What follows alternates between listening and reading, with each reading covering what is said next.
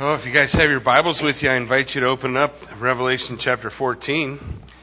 And we will be taking a look again. If you remember from last time, we talked briefly about the idea that the way that John writes is like people write music. It's more of a symphony than a chronology. So when we look at Revelation, what happens is we'll go so far. You'll remember we had 7 letters to 7 churches, right?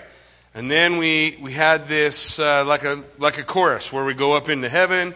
We see the church in heaven. We see the work that God's doing. Then we come to 7 seals. We have 6 seals, and then we have another chorus where John kind of looks back over the 6 seals. We had 6 trumpets, and we had another chorus before the 7th trumpet as he's going back over the events and the things that have happened so far. So that's where we find ourselves, in one of those parenthetical sections, if you will, in the book of Revelation. So in Revelation chapter 14, when we look at this chapter is kind of a unique chapter as we take a look at it. It's divided into 3 sections. And each section starts with I looked or I saw. So 3 times you're going to see I looked, or I saw. 3 times. It's in verse 1, verse 6, and verse 14. So 1 through 5 is a section, 6 through 13 is a section, and then 14 to the end of the chapter. And then when we look at the last 2, where we'll find ourselves in the middle one tonight, we look at the last 2, the other unique thing that they have is messages from angels. So we're going to hear a message from 3 different angels, and we're going to hear a voice from heaven tonight as we take a look at this section. So let's pick it up in verse 6. Then I saw another angel flying directly overhead, with an eternal gospel to proclaim to those who dwell on earth, to every nation, tribe, language, and people. And he said with a loud voice, "Fear God and give him glory, because the hour of his judgment has come. And worship him who made heaven and earth, the sea, and the springs of water." Another angel, a second, followed, saying, "Fallen, fallen is Babylon the Great, she who made all nations drink the wine of her passion, the passion of her sexual immorality."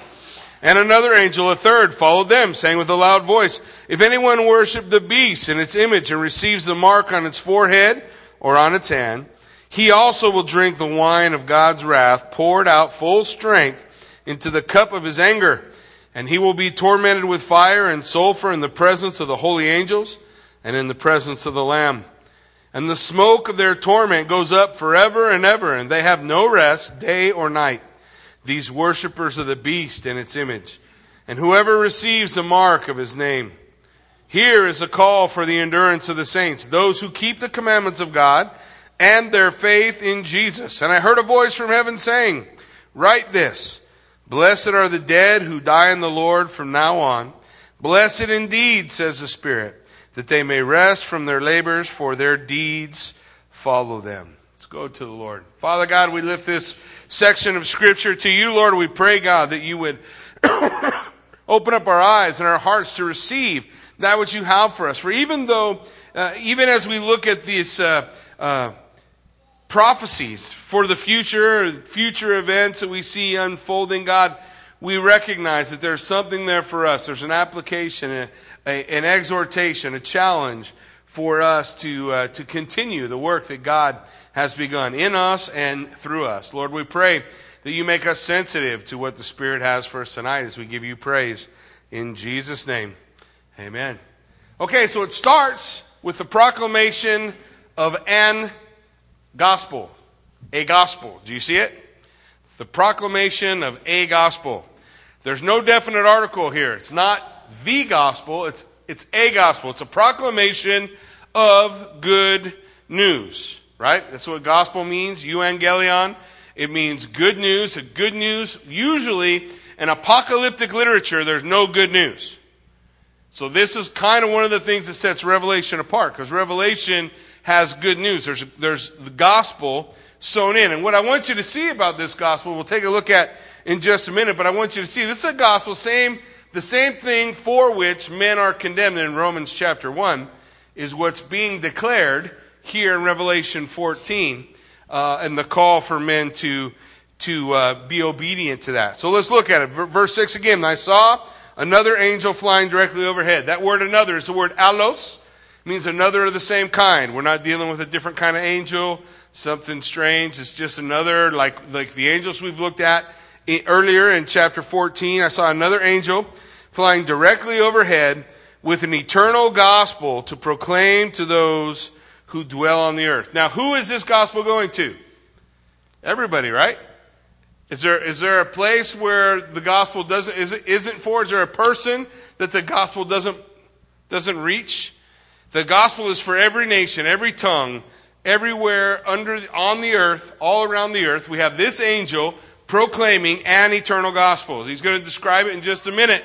But as he does, what I want you to see, a lot of times when we look at the book of Revelation, we need to be careful about got to be careful how I say this, too literal. Now, will I say this doesn't have to be an angel actually flying around proclaiming the gospel like a loudspeaker around the earth?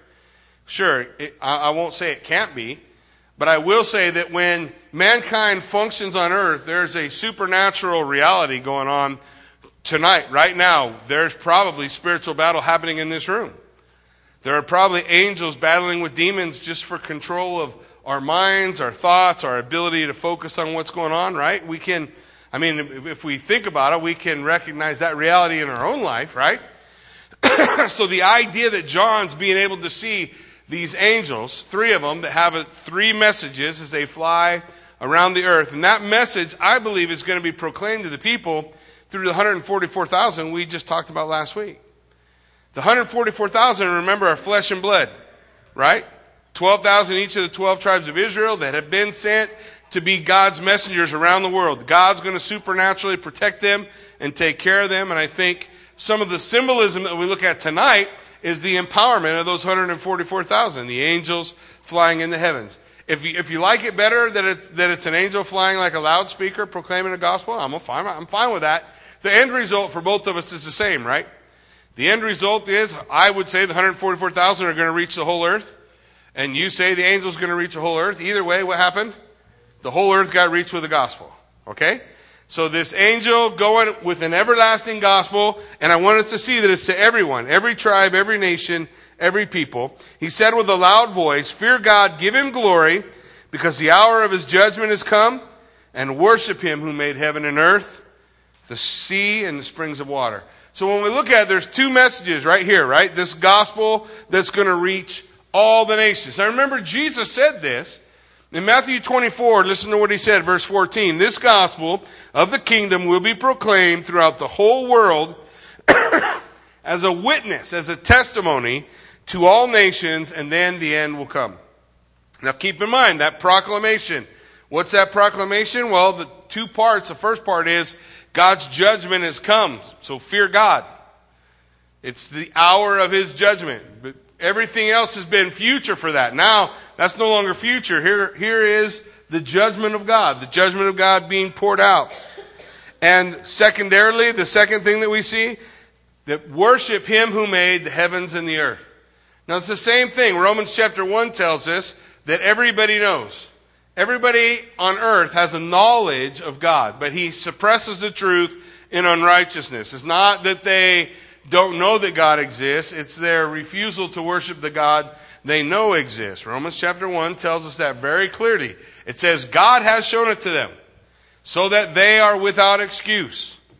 Right? Who are you, O man? In fact, Romans 1:21 says, "For although they knew God, they did not honor him as God or give thanks to him, but they became futile in their thinking. Their foolish hearts were darkened, and claiming to be wise, they became fools.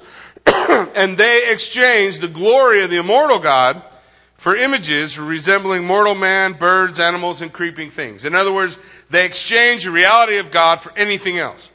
And we see that in our world today, don't we?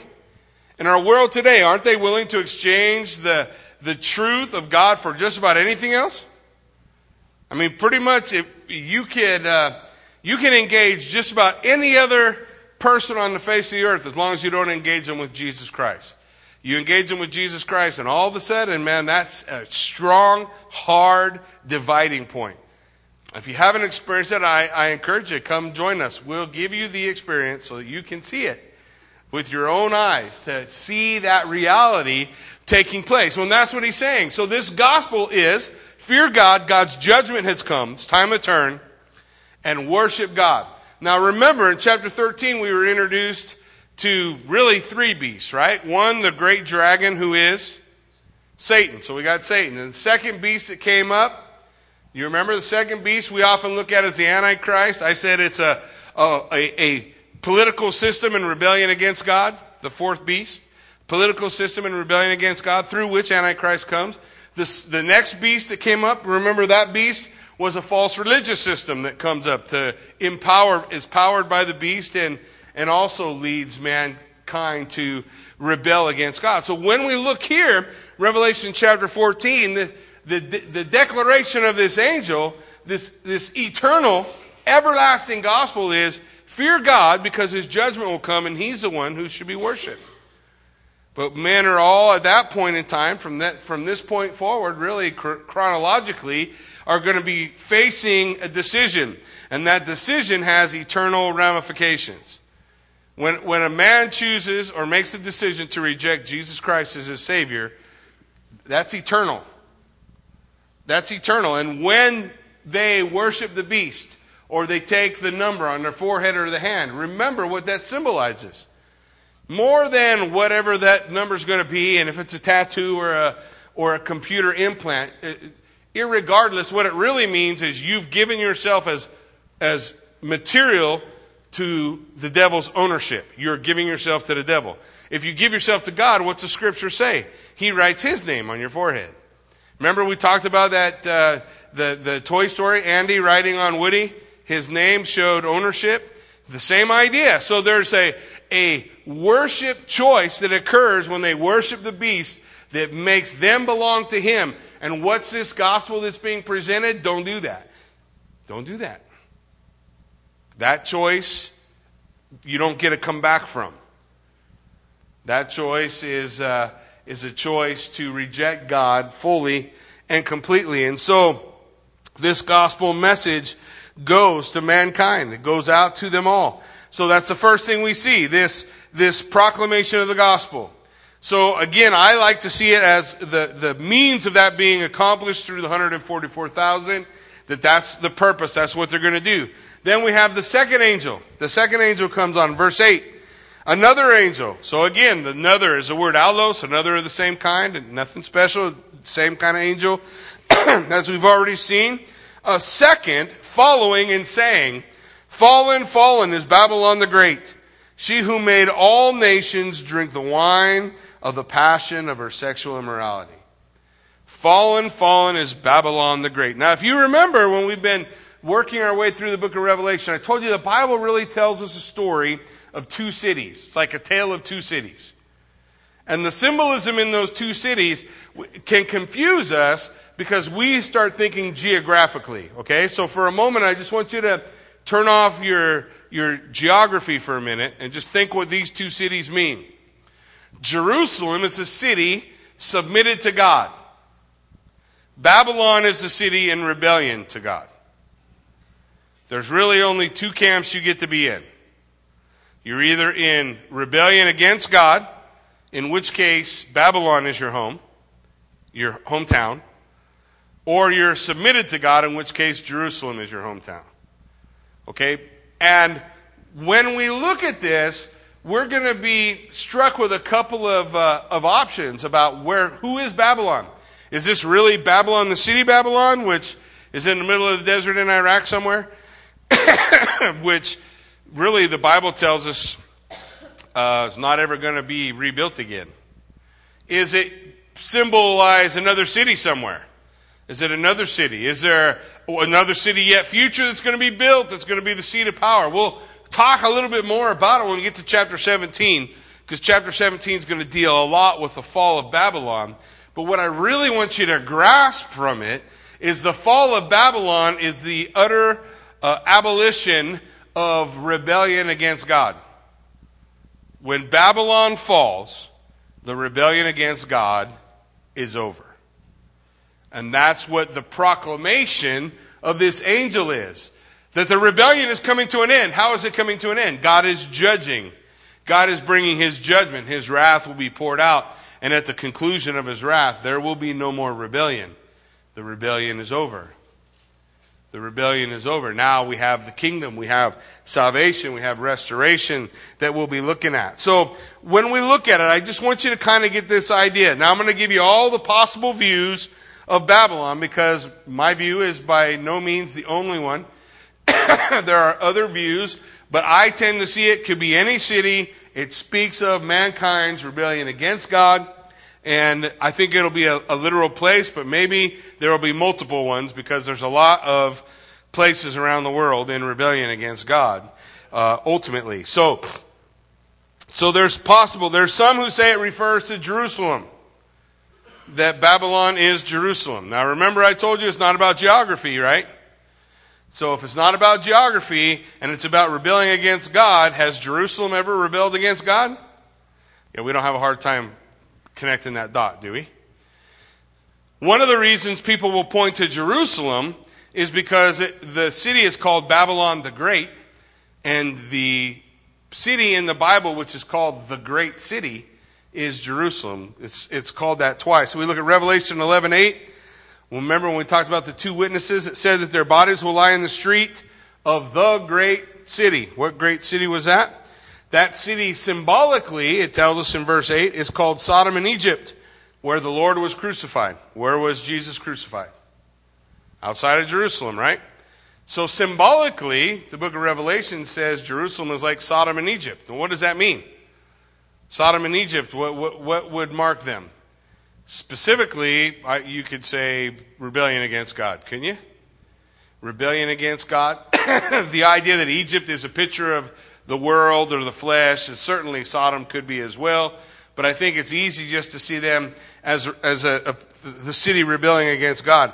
Revelation 21:10 says, He carried me away in the Spirit to a great high mountain and showed me the holy city Jerusalem coming down out of heaven from God. Again, it's called great, but this is the new Jerusalem.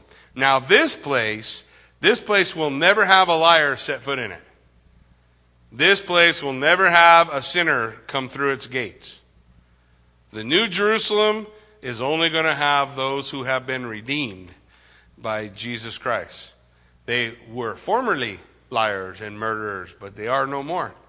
Because once the Lord has purged us of our sin, how far away is it? Far as the east is from the west. It's a long ways, right?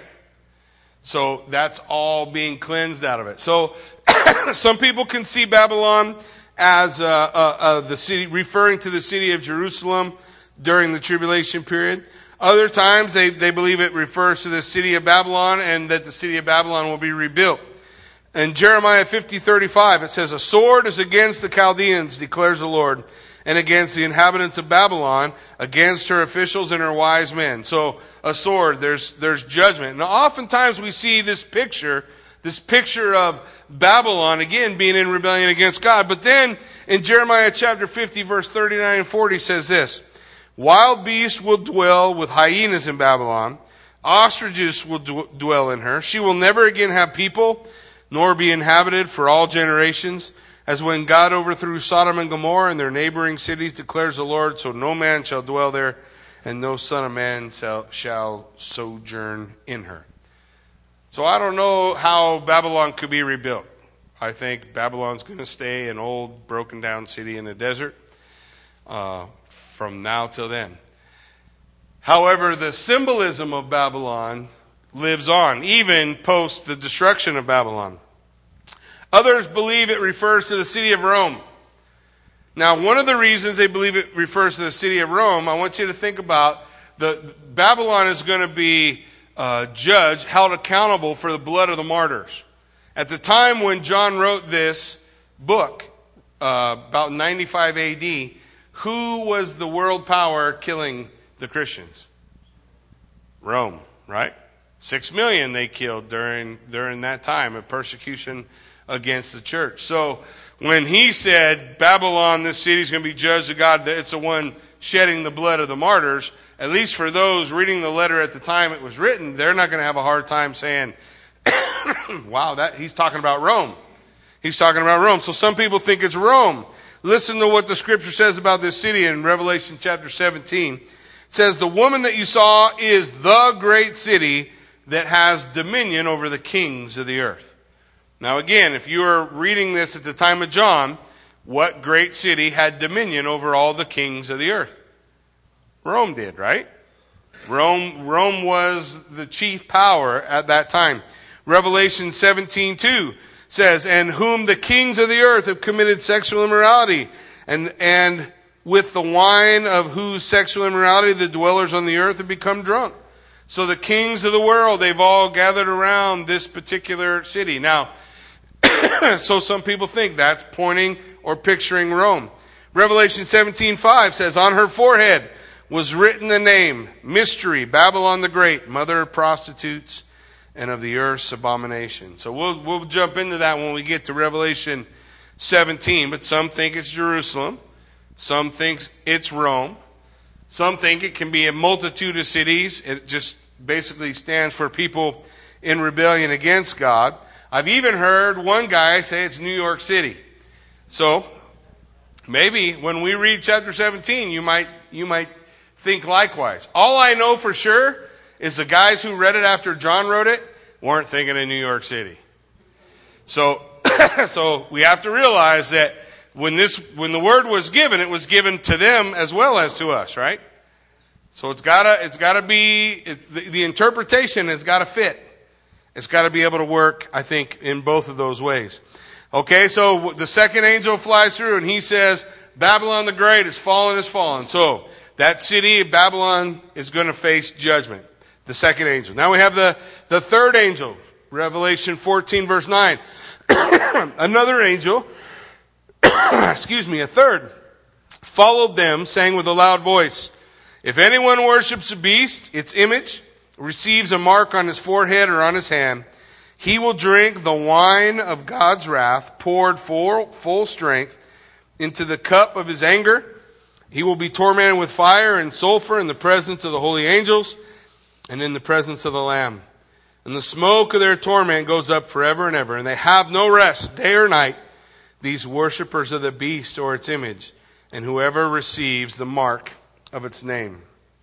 So we have this third angel speaks of a judgment against those who worship the beast. So think back to the first angel. The first angel gives an everlasting gospel. That everlasting gospel is calling to mankind, saying, hey, fear God, his judgment has come. If you look at these other two angels, there's specifically two areas that are being judged. Two areas. One, Babylon, the city in rebellion against God. And two, those who are worshiping the beast. So the warning, I think, coming through each of these angels is part of the message that the 144,000 are going to be delivering around the world, bringing really an untold number of people to salvation through their warning. One of the things we have to recognize in our world today is that it is more loving to warn somebody of impending judgment than it is to allow them to step into it. It would be a horrific thing to say, I don't want to offend them, so I'm not going to tell them that what they're about to do in worshiping the beast is eternal. Right? Wouldn't you want to say, you really want to think about what you're going to do? Because God is going to judge. He's going to judge Babylon, the cities in rebellion against God. And he's going to judge all those who have taken the mark of the beast, all those who have counted themselves as disciples of the great dragon. God's going to judge. You need to turn rather from that to worshiping God. So the third angel laying out this idea. Look, there is a punishment that comes as a result of this. And the symbolism is that these guys have given themselves over. You ever met somebody who's given themselves over? You go around, maybe you've tried to share with them a number of times. There are those people if you spend time out witnessing and sharing, I'm sure Bill's run into it, Jonathan, some of the other guys who have been out, but you run into a guy that is just like the man of steel. Nothing penetrates. It's like you just recognize there's something different. I'm not saying that God can't do miracles. I don't ever try to say what God can or can't do. But I've seen these people that have given themselves over, like they've just made their decision and they're not turning back. They're not coming back from the brink. They're not coming back from that place. And so here you have this warning that there's judgment for that. There's judgment for making those choices. And if we want to understand an explanation of that judgment, drinking the cup of the wrath of God poured out full strength in the cup of indignation or in the cup of his anger, we can get it in Psalm 75. If you flip over to Psalm 75, verse 7 and 8, it will tell us this. It is God who executes judgment. Who executes judgment? God. God's the only one who has the right to condemn. Right? Does the Bible call us ever to judge? Look, we make judgments every day. And one of the things we need to be aware of is God calls us to judge ourselves so that we don't fall under judgment. That's a warning that God gives us so that we pay attention to our own heart. We don't believe our own lies, right? That we would judge ourselves, he says, lest you be judged.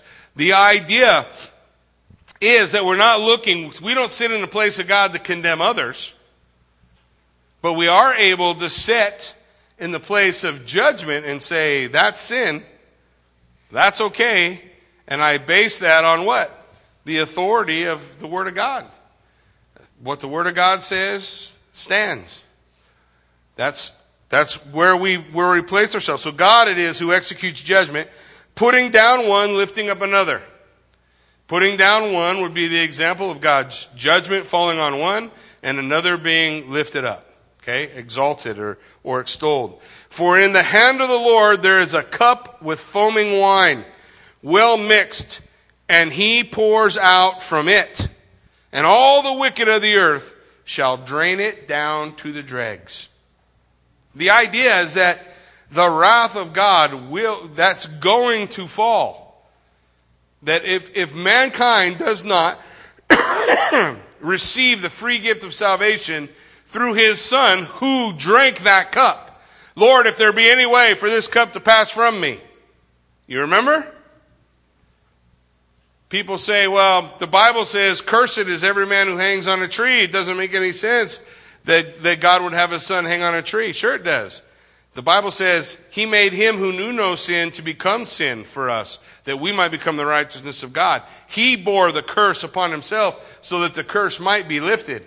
So that when the return of the King happens, when Jesus returns, there will be no more curse. There'll be no more curse on this earth. There'll be no more curse in our hearts.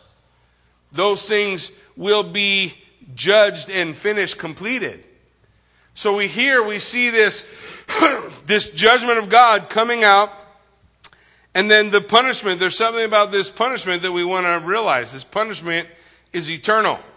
There are a lot of people who have varying degree or ideas about the punishment of God. A lot of people will say hell is a 4th century AD creation of mankind to try to scare people to come into a relationship with God. Well, all I know is I'm reading a book that was written in 95 AD, and while it doesn't say the word hell, I can't understand what it's talking about. No? Okay, you don't call it hell. I don't care what you call it. You can call it whatever. It's eternal. Did you see that phrase? It's eternal. How long is eternal?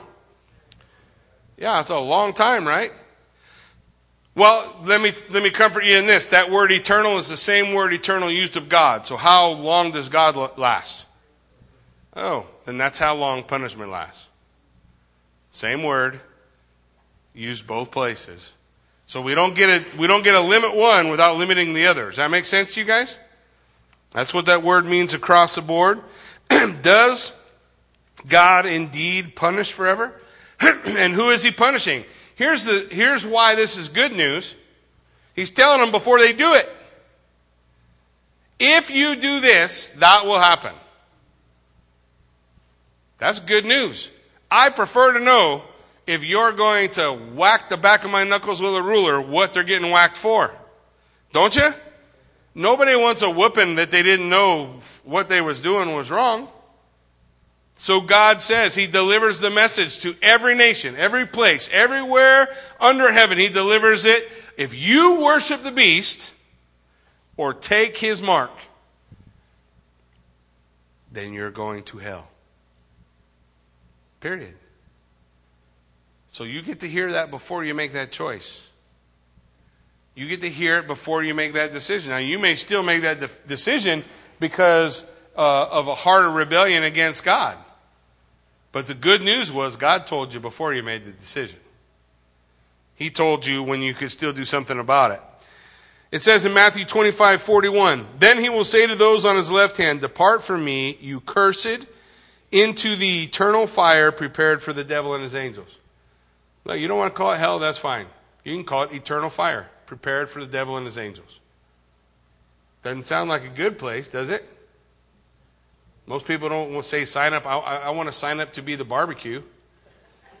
Right? Where do you want to spend eternity? I want to spend eternity in fire with the devil and his angels. Nobody who's thinking about what that means. What about Jude 6 and 7? It says, "And the angels who did not keep within their own position of authority, but left their proper dwelling, he has kept in the eternal chains under gloomy darkness until the judgment of the great day. Just as Sodom and Gomorrah and the surrounding cities, which likewise indulged in sexual immorality and pursued unnatural desire, serve as an example by undergoing a punishment of," what's it say? Eternal fire. How long is eternal? Long time, right? Long time. Jude 6:7 talks about it. Revelation 20, verse 10 says, "And the devil who had deceived them was thrown into the lake of fire and sulfur, where the beast and the false prophet were, and they will be tormented day and night forever." And how long is that? Long time, right? Revelation 20:15, "And if anyone's name was not found written in the Lamb's book of life, he is thrown into the lake of fire." So what we call that, everybody or a lot of people have a difficult concept grasping hell, but that's the closest thing we got. So that's the word I'm going to use. What do we see from these scriptures? It's described as a place of torment. So not good. It's described as a place of fire and brimstone, which are things that would cause us to be afraid. If we went outside today and fire and brimstone were falling from the sky, trust me, you're not going to have to work up on the concept of being afraid. Afraid is just what's going to happen. Fire and brimstone. The other thing we learned, it's eternal. What is it? It's eternal darkness. It's eternal torment. It's eternal restlessness. All of those things we see in the text that we have before us and the one that we just look at. So it is an eternal punishment that the Word of God teaches for those who have rejected the salvation in Jesus Christ. And before they do that, during the tribulation period, God's going to warn every single one. You remember I told you the 6 seals were opening, the seals were beginning the period of time known as the wrath of God, the wrath of God being poured out on a Christ-rejecting world. Then we have 6 trumpets, and trumpets are used for what? Warning, warning, warning. Why? Because it's going to get worse. There's worse things coming. And part of that warning, warning, warning are the 144,000 going around the world to every tribe, nation, and tongue, telling them what? Don't follow the beast, fear God, and worship Him.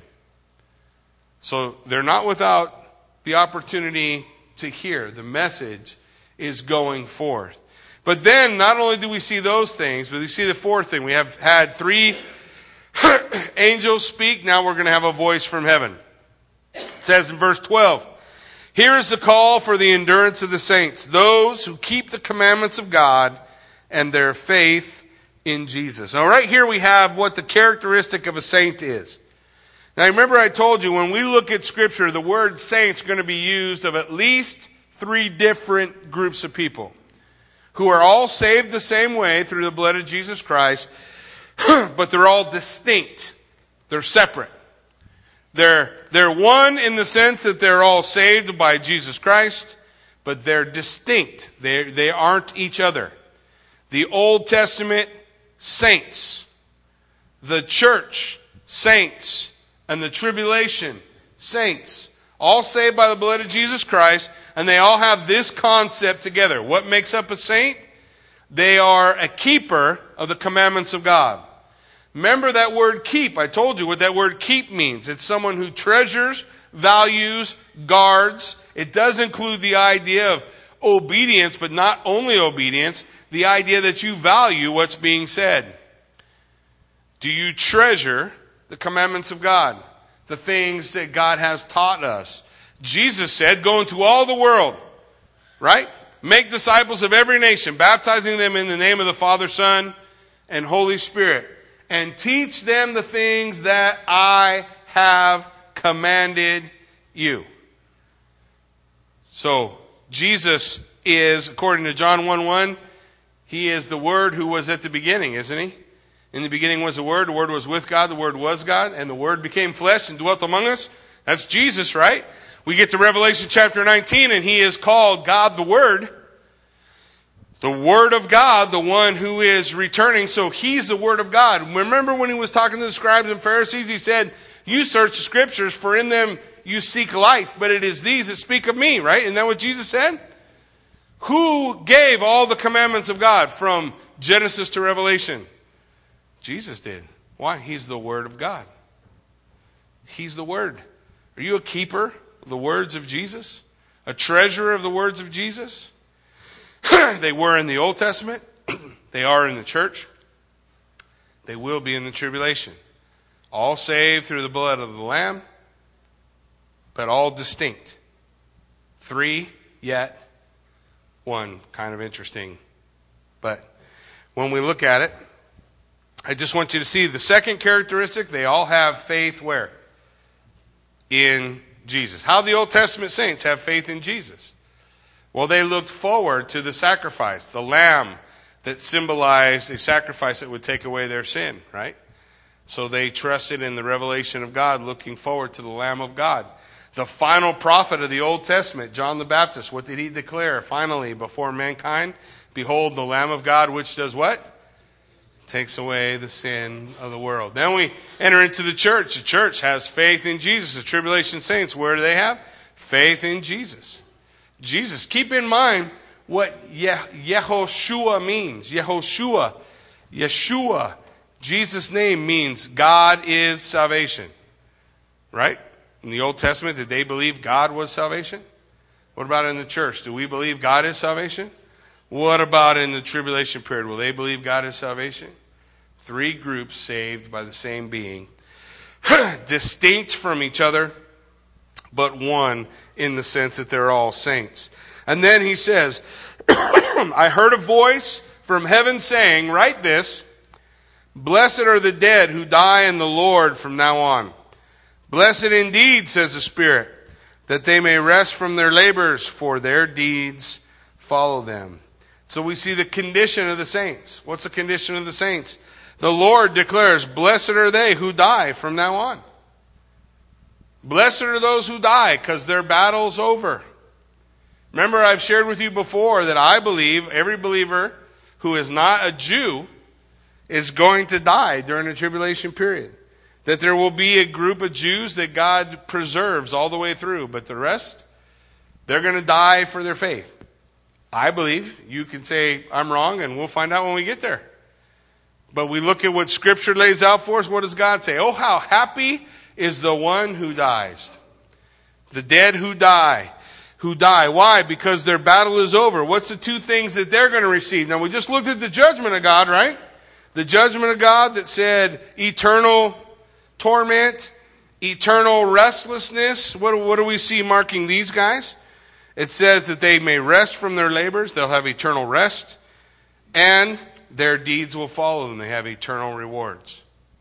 Eternal rest, eternal rewards. They have all of these things laid out. 1 Corinthians 3:8 tells us, he who plants and he who waters are one, and each one will receive his wages according to his labor. What's that mean? God knows what you've done, right?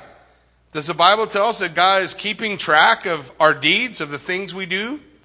Our deeds don't save us, but our deeds do, God does keep track of those. He does follow those. It says in verse 13 of the same chapter, Each one's work will become manifest, for the day will disclose it, because it will be revealed by fire, and the fire will test what sort of work each one has done. The description that Paul gives is wood, hay, and stubble is going to burn away. So all the stuff we did out of selfish ambition or whatever possible motivations, that's all going to burn away. But what we've done for the Lord will remain. And that's the reward. I want to remind you that Jesus one day stood at the temple and he watched people giving. You remember? The scripture says Jesus stood and watched, what's the word? How they gave. And a widow came with how much? 2 mites. And Jesus said she gave more than everybody. Now what was he declaring? He was declaring what she did, the work that she had done for her love for God, God's not going to forget. And that's gold. Because she did that for the Lord, not for herself. The Lord is going to judge those things. 1 Corinthians 15:58.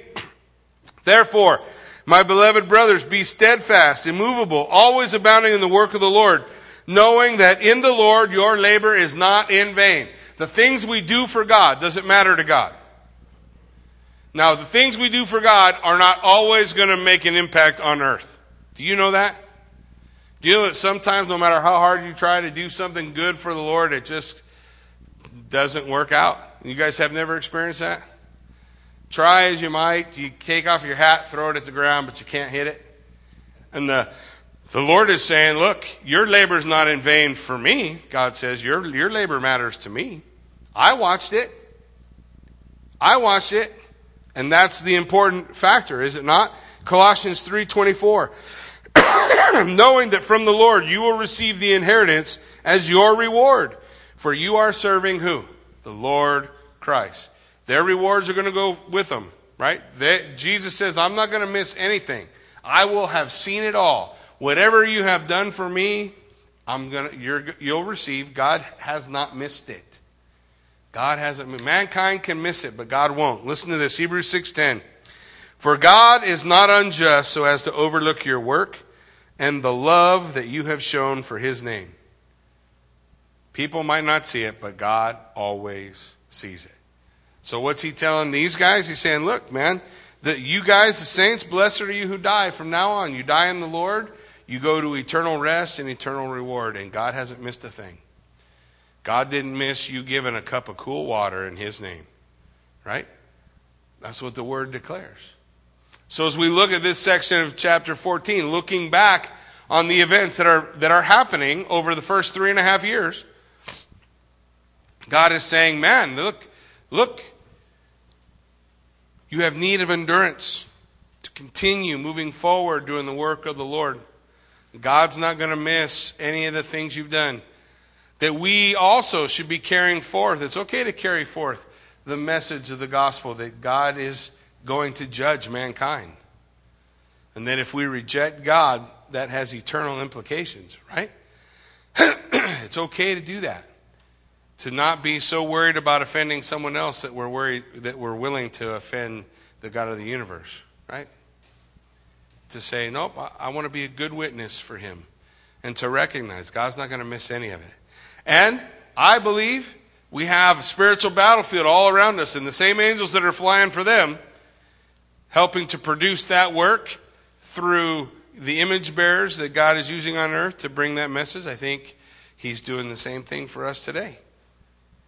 We see little pictures, little hints of it all throughout the Old and New Testament. So we want to take the encouragement that John lays out for us in his word, and we say, look, we don't find ourselves in their time yet, but we find ourselves in ours, and the Lord has said, now is the time. Today is the day of salvation. It's a time for us to be engaged in our culture, whatever level we can be, whatever opportunities God may give us, to be faithful to bring the message of the gospel to the lost and provide for them at least the opportunity to respond. Amen? Why don't you stand with me? Let's pray.